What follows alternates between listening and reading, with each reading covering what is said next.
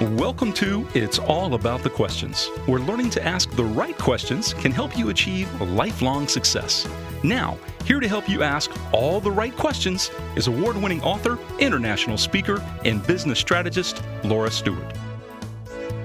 Right, and we are live. Good morning, good afternoon, and good evening, everybody, and welcome to the show. Not my usual day for the show, because Tuesdays is my usual day, but my incredible guest that I am so excited that I finally got to have on my show, Mike Faith of headsets.com, was not available yesterday. And he said, I can do Wednesday. And I went, yes, because the beauty of not being on broadcast radio anymore is I can be way more flexible with my guests and with my own time when I need to. And that's really what customer service is all about, right? Is making sure that those people that you want to talk to, that you want to do business with, that it works for them as well as for you and your business. And headsets.com is a company that I've been doing business with for, Mike, I was trying to think of this the other day. I think since pretty much you guys started. I had my tech services company, and rather than sell headsets through distribution, I sent all my clients to you. Well, Laura, thank you. Thanks for having me on the show here. I appreciate it. And thanks for being a long-term customer. I appreciate that. And we started in 1997 and went through a couple of kind of iterations in the first few years. But gosh, that's some time ago. So thank you for all the business. Well, you know, one of the things that you guys are known for is customer service, but not just customer service, the entire customer experience from before you buy anything to after you've purchased, and even years after you've purchased. And that's not something that companies are really good at, you know, and I struggle with it because, like you've said many times, customer service is common sense. So why, if it's such common sense, do you think that so many companies struggle with this concept of it? Yeah. I think it is common sense, but it is hard work, and it's not easy. You know, and what's an analogy? You know, love is common sense, but love isn't easy. I don't know if that's a fair analogy or what. It just came to mind there.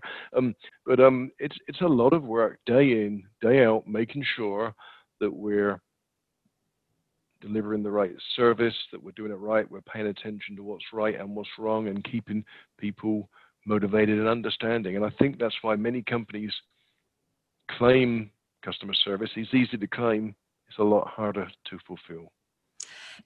You know, when I sold my tech company, I had been using many different headsets that I had from you guys, right? I had the wireless ones for everybody in my office. I had the wired ones because sometimes you just needed a wired one in case your battery ran out, right? Because we were always online with customers doing remote work.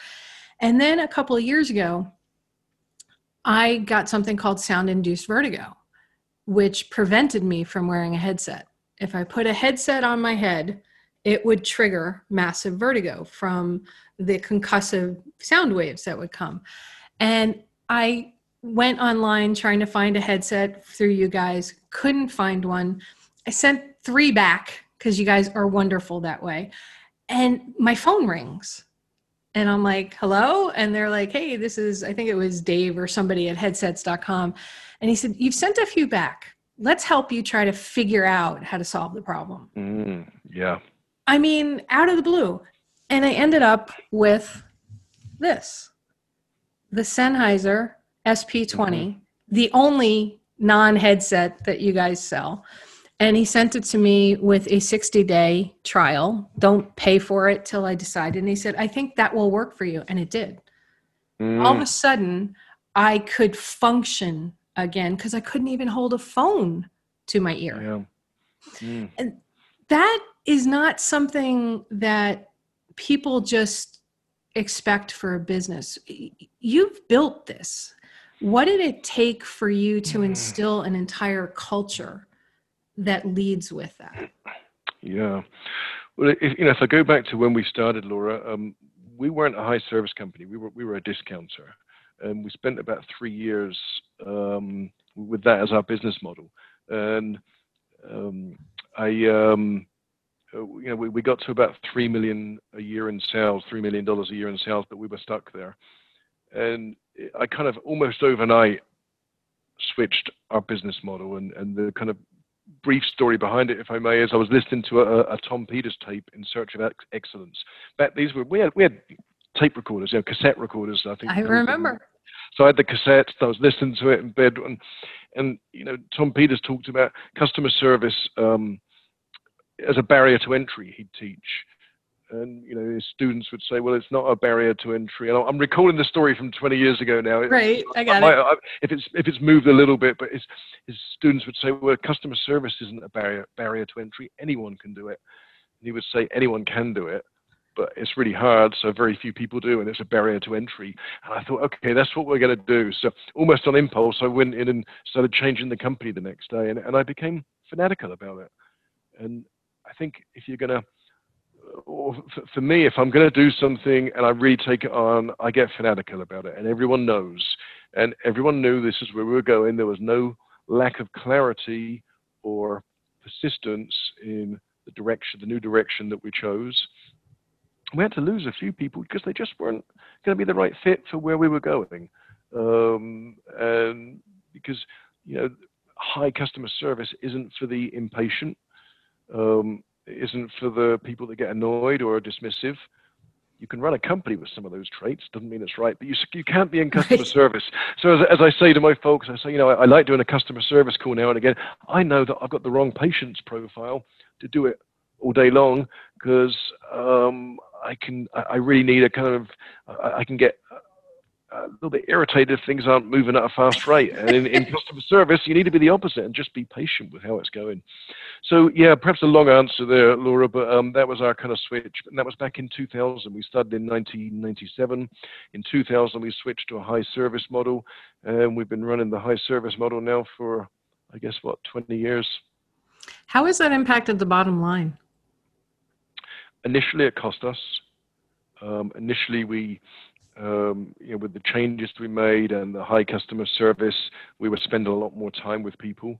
And over time, it's paid off because we've made an investment in customers being impressed with us, customers enjoying our service, customers remembering us, and customers coming back again and spreading the word because of that. So there was a 2 or 3 year investment before that really paid off. Do you think if you had started your company out that way, that the investment wouldn't have taken as long to play out? Or if you did it again, it would be shorter?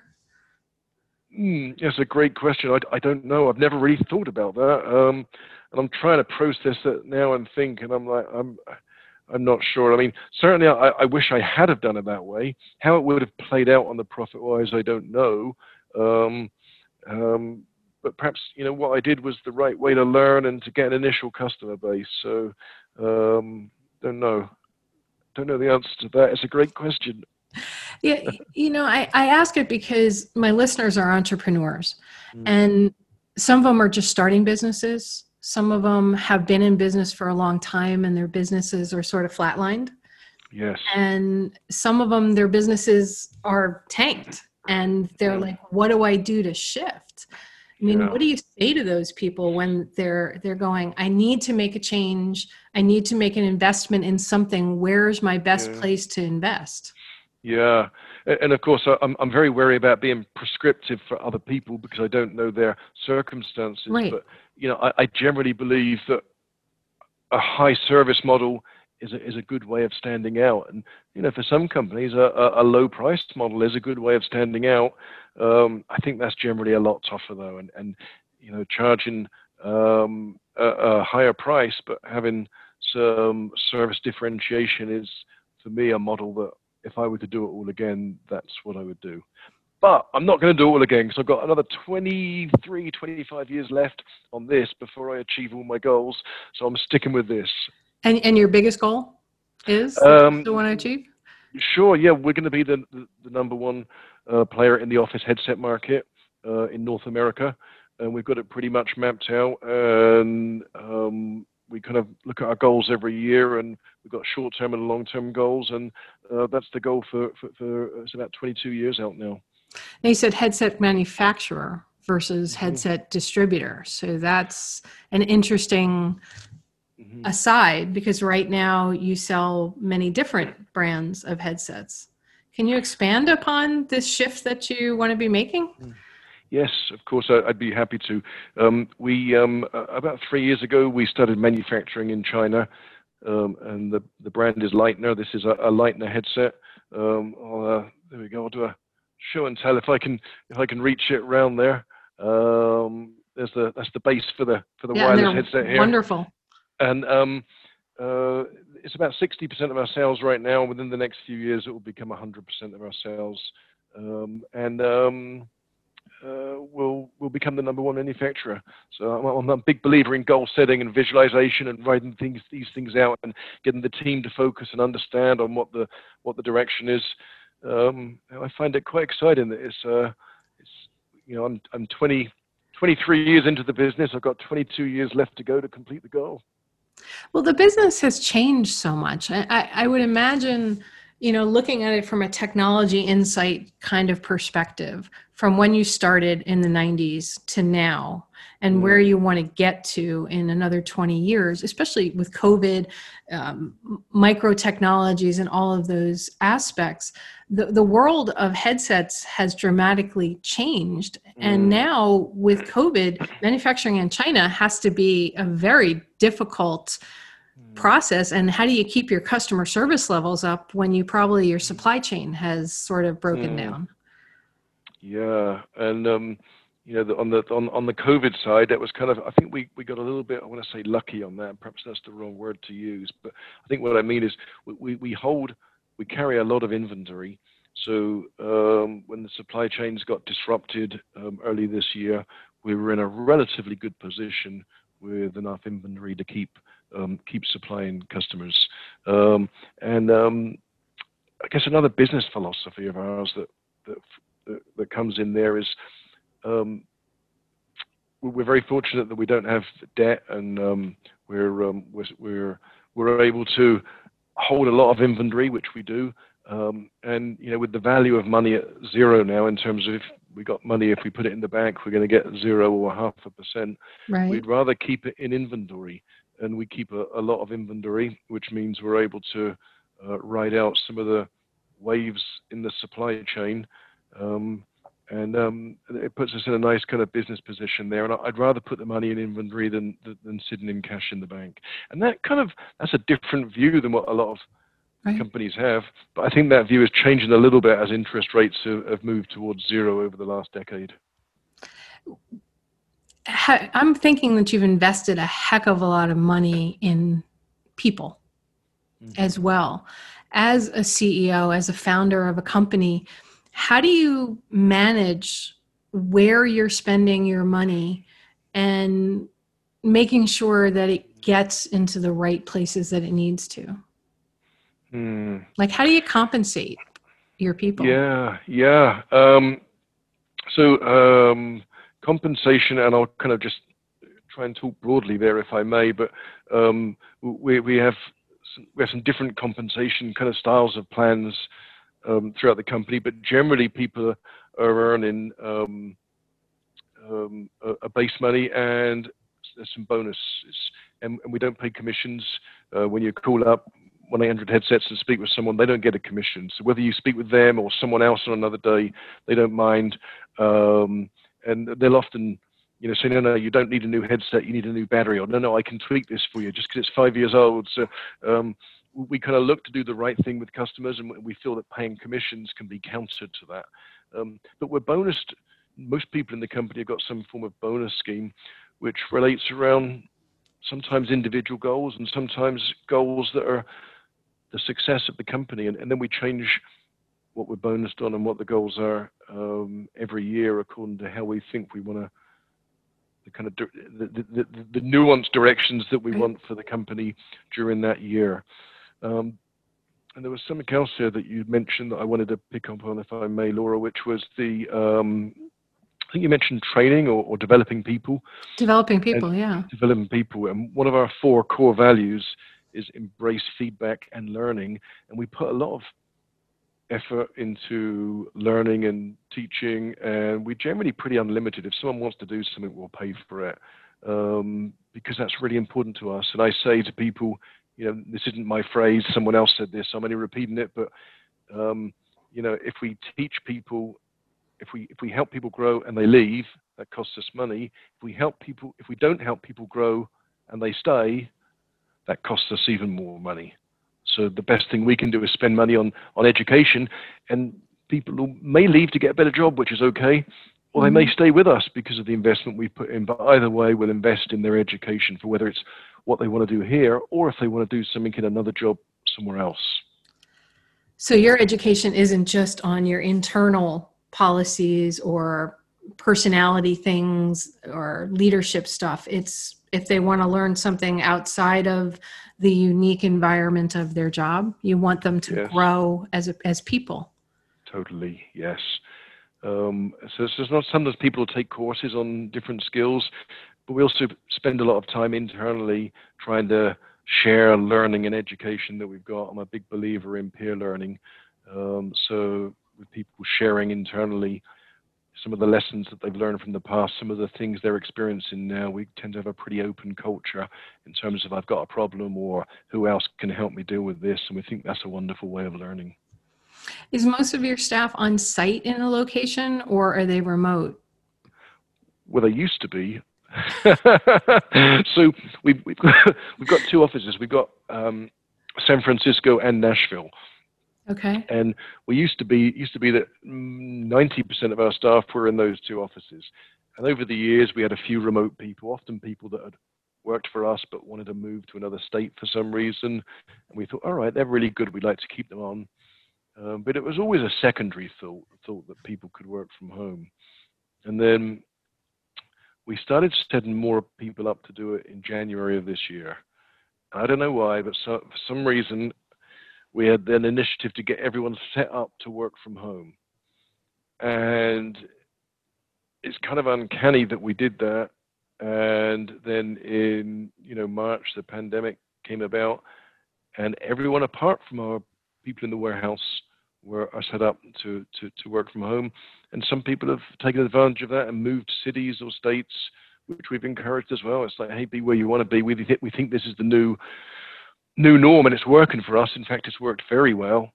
So we'll start reducing some of our office space over the next year or two. You said in January you started making the shift, and the immediate thought that went through my head was January, Wuhan, China, COVID, supply chain.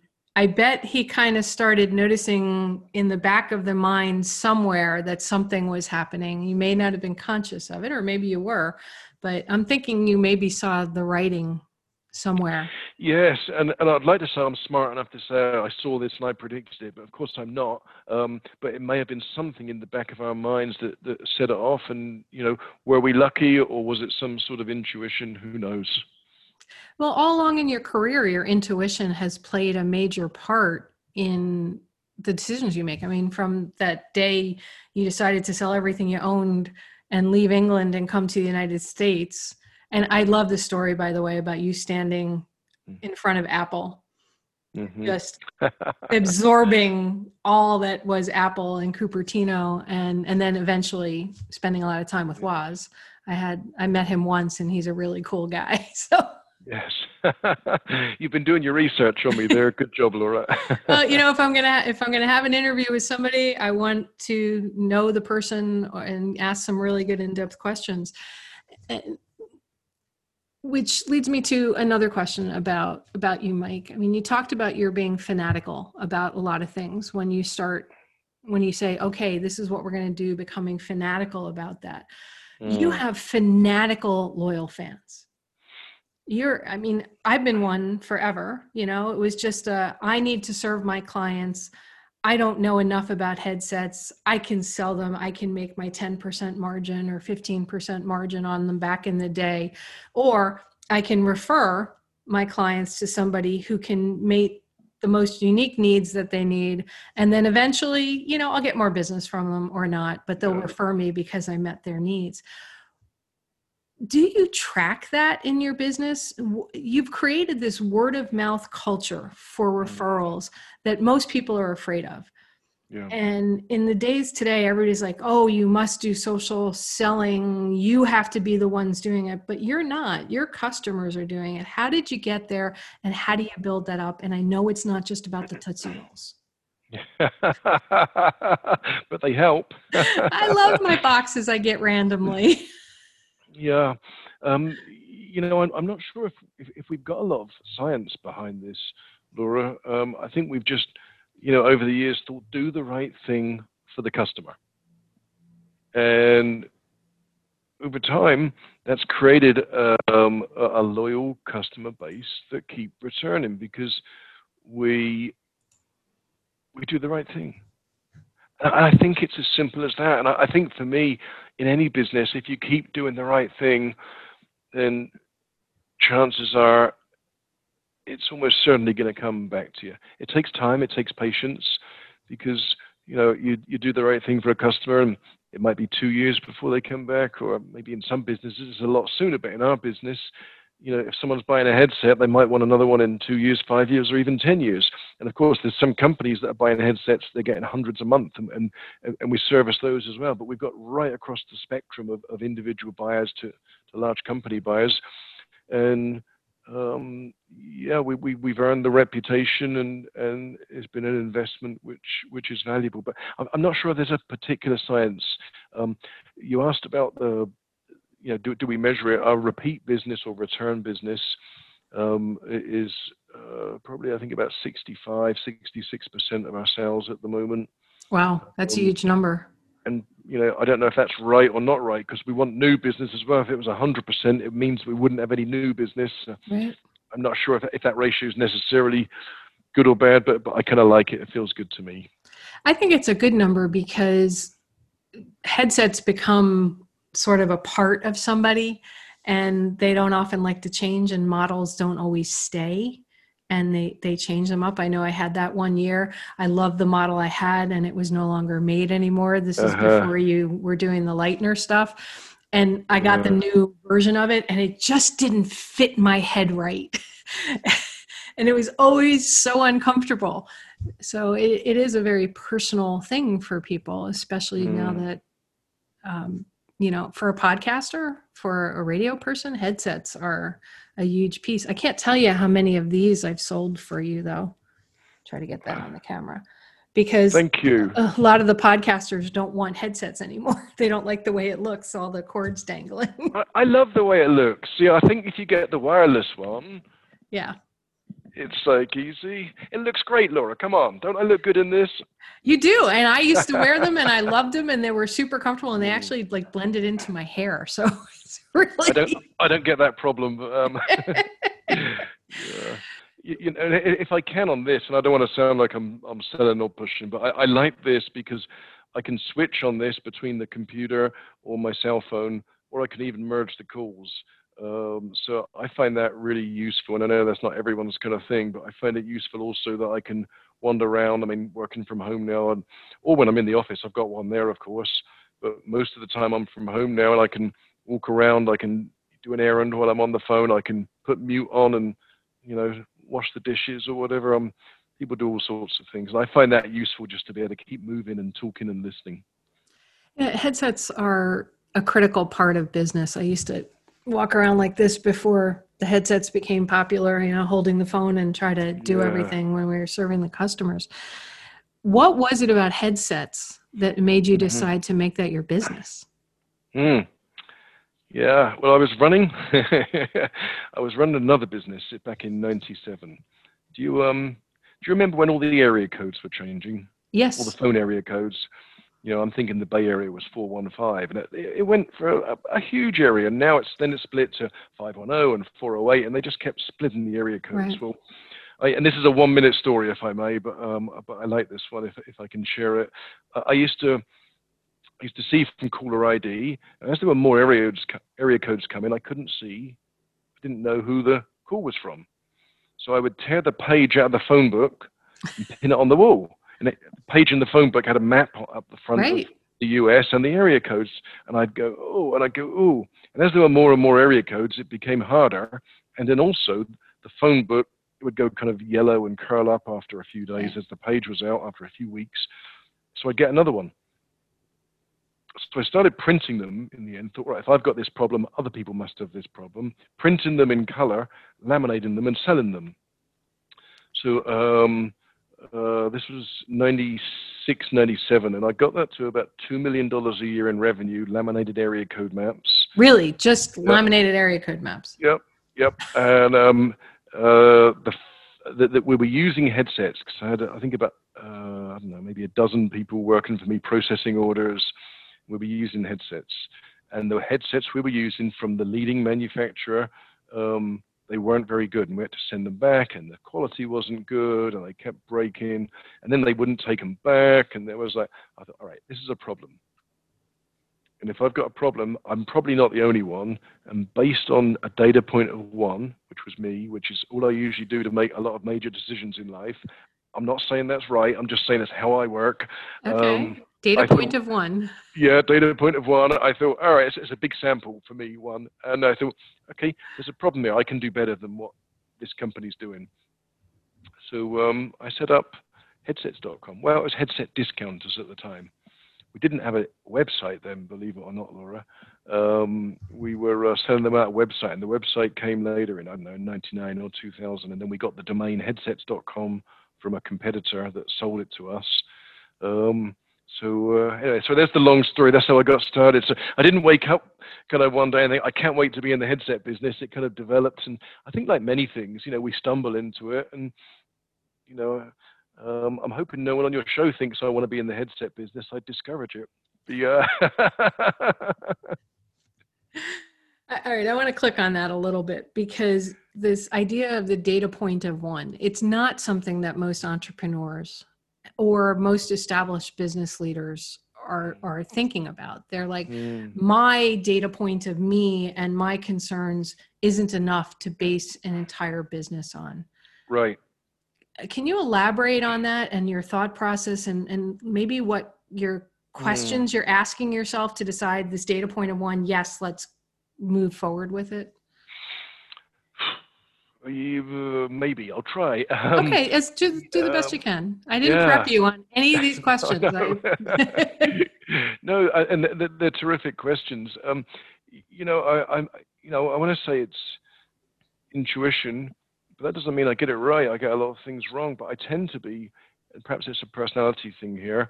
I tend to be, if I feel it, then I want to try doing it, and I'll experiment. And if it works, I'll do more of it. And if it doesn't, I won't. So it's kind of like my own mini testing lab that goes on within me. I've got a high curiosity, so there's a little bit of a challenge, I think, that comes along. And I sometimes, I've helped a few other people start businesses really just from being there as a mentor, and I've always been happy to do that because it's kind of fun and exciting. Because I'm curious about, will this work? Let's try it like this. What if we try it like that? Have you thought about this? And so, it's part curiosity, part intuition, part low patience. Low patience? Yeah, I think so. It's like, all right, let me just try it and see if it works. I don't know if those are necessarily good or right characteristics. They're just me, and it's what works.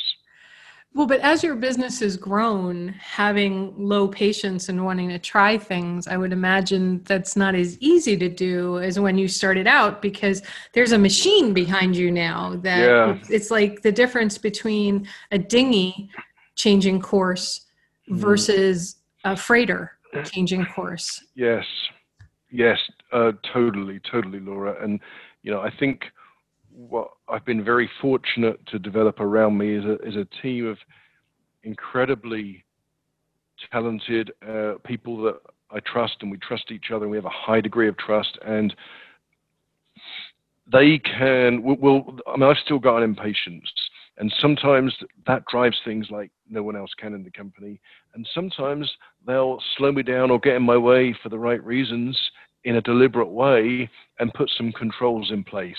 So, I think that the balance that I've got with my close team in the company is pretty good.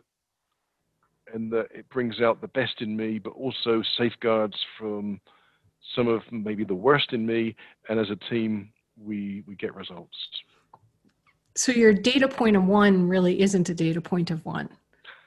It's a momentary data point of one, then opened up to your core team. Yeah, totally. And I think that's developed in me. I mean, I think there's still data points of one where I want to make decisions, but before I used to just do it. Now I've got trusted people that I work with that I bounce those decisions off. And I think, perhaps one of my own developments over the years is I'm much more collaborative and consultative to get thoughts and opinions from others. And I'm fortunate to have a pretty wide circle, not only within my company, but outside of my company, within groups like EO, Entrepreneurs Organization. Oh, okay. Love EO. I've got great friends there and great resources, and I can often, go to my group there or different groups and say, who's heard of this? What about this? And I get quick thoughts and feedback. So I think that's probably been one of my development points over the last couple of decades. I know now you guys have an advisory board. That's how I managed to connect with you to get this interview, because you said, hey, you want to be on our advisory board? Yeah. And I was like, oh God, I would love to influence, the next wave of headsets and have people thinking about people who have a hearing issue like mine. Like how can we change some stuff like that? I mean, the old school days, that would be called a focus group, but this is a more long-term thing than a focus group. Advisory board sounds a lot cooler. At what point do you say that, okay, I've heard everybody's opinion. Now I'm going to just sit back and go, is this the right move?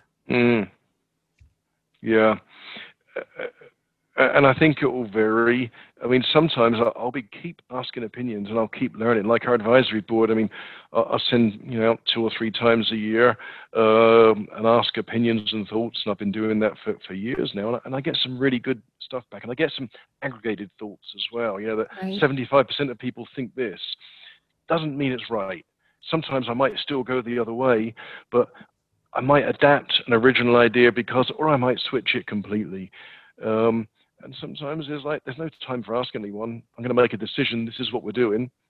And it might be right or wrong. So, there's an element of perhaps intuition that one gets in business after 20 years of what's the right speed of decision making here. And I still get things wrong a lot. How do you decide when you've gotten it wrong and you need to pivot? I know you're going to say it varies, it depends, but I'm going to guess that there's some set of questions or thoughts that start going through. Maybe it's a physical feeling in your body or some process you've put in to help you begin to know, okay, this pivot's not working. Let's pivot another way. Yeah. Sometimes it will come from me. Sometimes it will come from my team. We're pretty good at being direct and saying to each other. And I feel very fortunate there. Just thinking through books in case it resonates with you. One of the books that influenced us a lot was The 5 Dysfunctions of a Team by Pat Lencioni. Yeah, I love that man. Me too. He uses our headsets, that book is compulsory reading at certain levels in the company. We encourage everyone, but it's compulsory at certain levels. And for me, that book is about having the guts and also the trust to be very direct with the people that you work with. And we'll argue things out quite passionately sometimes, and people that are listening can kind of sometimes worry that they're fighting what's going on. It's like, no, we're passionate, and we'll really get into it because we want to get to the right result. So I don't know if I'm answering in a long-winded way there, Laura, but I think that ability we've got in the company means that we can construct ideas and destruct ideas. Yeah, I think pretty quickly without fear of kind of ego or loss of face or, we got it wrong. We tried that. Let's try something else. Now let's try something else and keep doing that. Well, it sounds like you and your team are regularly looking at the business processes, the business plans, where you want the business to go, your staff. It's not an ignore and then all of a sudden it's in your face. you're watching, you're looking, you're constantly saying, how can we improve? Am I incorrect in that statement? Oh, totally correct. I mean, Okay. yes. I mean, I think we have a lot of self-analysis, and as individuals and a company, where we are always looking to improve something. And all right, that's great. We got it good. Now, how can we get it better? It's something that I see a lot with clients, with companies that, I'm asked to go into to sort of look at what's going wrong. It's because they don't have that process in there. They don't have a check and balance where they're looking every few months, every year, going, well, we implemented something. Do we need to change it? Looking at the staffing. So I think that's a big sign of your success, Mike, is how you've been able to do that. Even your pricing models. When you started, Amazon wasn't a player in the field. And I know that over the years, I've had people say, well, you can get that headset cheaper from Amazon or whatever. And I'm like, yeah, but I don't get the customer service associated with it. And I also know if I talk to you guys about it, sometimes you can get some better numbers from your distributor, if need be. But for me, it's 60 days I get to try something. And that to me is more important than maybe saving $10. Yes. And we probably had 3 or 4 different iterations of the company over the past 20 years, and iterations, pivots, whatever we call them. And I'm sure there'll be 3 or 4 more over the next 20 years. Well, especially since you're you're not going to be selling any other people's devices. I would encourage you to consider selling some things like this, because if you could make something even better of these kind of devices for people that need headsets that are maybe not, I know you want to be the number one in the office headset, but it's morphed. It would be really great to be able to use those products in other ways, maybe not thought of, because the word office has changed dramatically, even in the last 8 months. Yeah. And office we say office, but it's kind of home office. In fact, home office, of course, is a huge part of our business now. And it used to be, perhaps, I'm going to guess, 3. We don't always know, of course, exactly where someone's using it, because sometimes the orders come in over the internet and we don't talk to people. I'd say it used to be 3 or 4% of what we did. And now it's, by our best estimates, it's about 40-45%. And that's been a huge change, of course, in just 6 months. How do you keep your creative juices flowing? I got a few things I do that I like. I run a bit. I don't run much. People say, "Oh, you're a runner." I'm like, no. I kind of run, walk. So I don't want to claim I'm a runner, but I find when I get out and do that, I think differently, and I kind of like that. I meditate. Which and I've got various forms of, I want to, if I can use the term, altered states of consciousness. I'll do lucid dreaming or hypnagogic, where I go into a kind of visualization state, and that really helps me a lot, think differently and think creatively. And then, part of my creativity just comes from, I'm walking along and I'll see a billboard and think, and it sparks something in me. So I think some of it's just innate, and that it's just kind of how I tend to be creative. Of course, creative doesn't always mean good. You can be creative and come up with a lot of not good ideas, and my ratio, I don't think, is particularly high. I just come up with lots of ideas, but then filter them through to get down to what I think we want to try and not try. I know that one of the things that's important to you is giving back. And I always wondered if your creativity is one of the things, and the way you do business and the whole customer experience model is how you developed your ideas behind giving back in philanthropy, because it's not the normal way of giving back. Can you elaborate for us some on why that's important to you and how you do that? Sure. And again, we've had a couple of different models over the years that we played around with, but one of the ways we've done it is celebrity dinners, where we set up dinners with celebrities and then sold the seats to the dinners, and then given the proceeds to the celebrities charity. It was just a kind of creative way of doing it, so I could have some fun with it. I don't like just giving blindly. I like to be involved a little bit, Right. But involved in a way that's kind of fun and interesting for me and perhaps other people around me. So that's one of the things that we've been doing over the years, and I've got to meet some kind of really fun, interesting people. And then we'll often, at the end of the year, not always, we sometimes like switch things on and off to keep it interesting, but give our staff a chance to donate to a charity of their choice. And then we'll match it. If they want to make a donation, we'll match it. We'll make a small one, or we'll top it up even more if they want to add some in. And then we've just got involved with Souls for Souls. I don't know if you're familiar with them, but I'm not. We just picked them as a charity to work with in the future, and they collect used, mainly shoes is where they started, but other clothing as well that can be used by other people, and then give it away. So they've created a kind of channel there to take used clothing that might that isn't overworn, is still usable, and get it to people that might not be able to afford it. I hope I've kind of described that. I don't know if I've described that quite right, but Well, it feels like it's an inherent part of you and your culture. And when you described how you don't want to just give, you want to be involved with whatever's going on, that you've created this fun component into that. I mean, your whole business model, I mentioned Tootsie Rolls, right? So everybody, if you order something from them, Tootsie Rolls of all kinds, every flavor will be included in the box. And sometimes if you just call them up and say, I want some Tootsie Rolls, they'll send you a little bag of Tootsie Rolls. The other day, I think I got a 4-pound box. Because I was like, what is this box? And I opened it up and I posted all over social media, and it was a lot of fun. And I had forgotten to tag something, and another friend of mine said, oh, you had an order from headsets.com, didn't you? That's brand recognition. Total brand recognition. Yeah.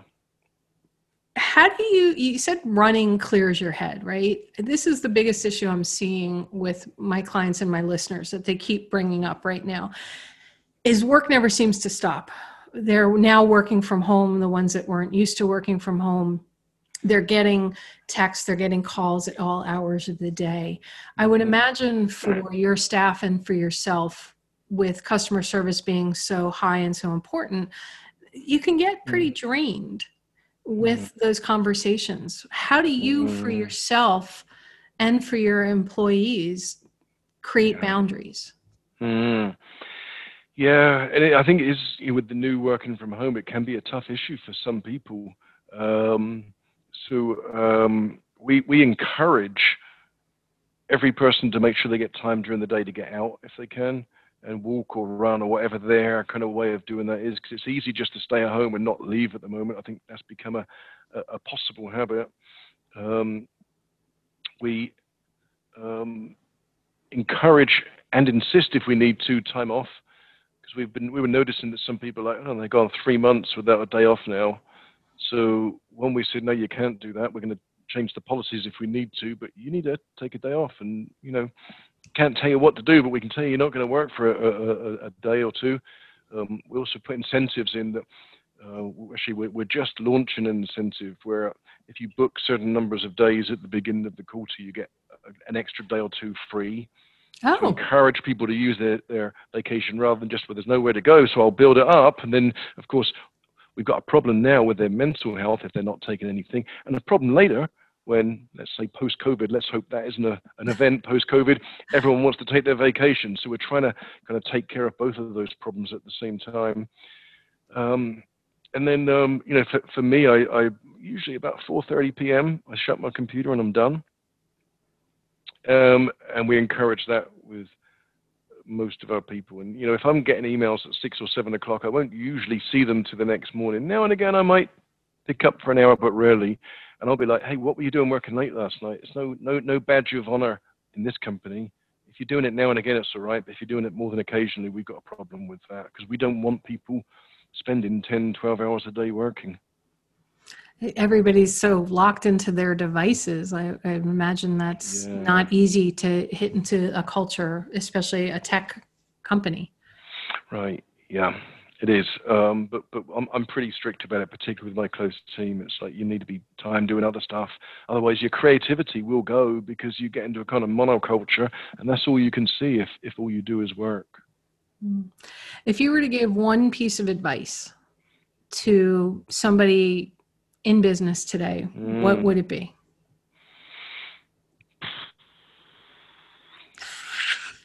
I keep doing that to you, Mike. Yeah, it's good. It's good. Well, I do have this reluctance to give advice. I'm not qualified to. I mean, I've done my gig, but you're a human being on this planet, correct? Yes. If you are a human being on this planet, you've had experiences, and because you've had experiences, you have wisdom. So all I'm asking you to share a piece of wisdom. I mean, you've shared a lot. Sure. Take care of your customers. Yeah. Do the right thing with your customers.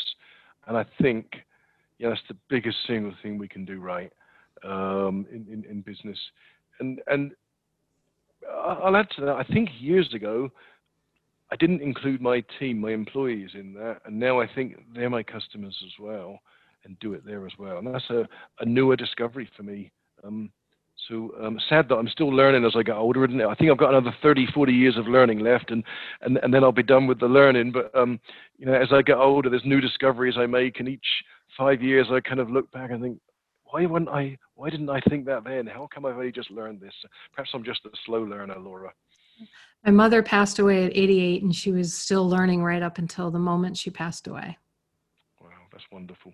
So just keep learning, Mike. I mean, how I've watched your company grow over the years is amazing to me. And, I would add one piece to that advice you just gave, because what you've said all throughout is you also have to take care of yourself while you're taking care of your business and your clients and your employees. It seems like a big part of who you are is remembering that everybody needs to take time, self-care of some sort. And you've built that into the culture. Yeah. And again, it's a later discovery for me. So, I wish I'd have taken care of myself more 23 years ago, but I was working 12, 14 hours a day then. So. I'm still struggling with the meditation thing. So when you were talking about all this meditation you did, I'm like, how does he manage to just do that? I struggle with just taking 10 minutes or my brain wants to just keep going everywhere. Yeah. So, I think one of my new discoveries on that, I can't do traditional meditation, but in case this is useful, I found out that if I lie down and close my eyes, and I use a blindfold a lot, I can kind of see colors a little bit. Okay. This is non-chemical assisted, by the way. And I find that really fun and interesting and relaxing, and I come up with a wonderful sense of reinvigoration afterwards. Okay. I'm going to try that. Next, and I will let you know how that goes. And Mike, what's the best way for people to get more information about headsets.com, or if they have questions? Oh, well, thank you, Laura. Headsets.com, the website, of course. Leitner Headsets, Leitner, Leitner Headsets. That's our brand, and we've got a website set up there as well at Leitner Headsets. We sell our headsets on Amazon. We don't use distribution, so we sell direct or through Amazon if that's the kind of distribution, and we don't mind where people buy them. And 1-800-HEADSETS is the phone number. So, always welcome new customers, and always welcome people just asking questions that want to learn and maybe want a headset or maybe don't. It's fine. Yeah, and I encourage everybody to call 1-800-HEADSETS. Don't just go to the website, because the interactions with your customer service people, the people that answer those phones, I literally was, I'm ordering this one, and then they called me when they saw that I kept returning them, and they said, there's something you're missing. And we can text all we want, we can email all we want, but sometimes 5 minutes on the phone with somebody just clears the air and gets you the best solution ever. And I want to credit you for the incredible team you've built and the business you've built. And thank you for being here with me today. Well, thank you. It's my pleasure, Laura. It really is. These are interesting questions you're asking, and it's fun to talk about. So thank you. All right. Well, maybe we'll touch base again in another few years and see how much more it's shifted to Lightner. Make a Lightner speakerphone, please. Make a Lightner speakerphone for those of us who can't wear a headset, because it would throw us into vertigo and I would drop to the floor. I'll work on that. The Lightner speakerphone. Thank you. The Lightner speakerphone. Yeah, it would be really cool to have. You can plug it into your cell phone and you can do all these great things with it. It would be wonderful to do that. But everybody, I'm just overjoyed that I got Mike Faith here with us today from headsets.com. And I encourage you to, if you need a headset, go to them. But beyond that, I think he had great wisdom. And he asked some great questions and answered some great questions that I think came from you might have thrown your curve there, not your usual question that you get. And everybody, remember, at the end of the day, the right questions can change your life. So what are you asking today? Have a great day, everybody. You've been listening to It's All About the Questions, starring Laura Stewart. Connect with Laura at it'sallaboutthequestions.com and download a free workbook that will help you ask better questions starting today.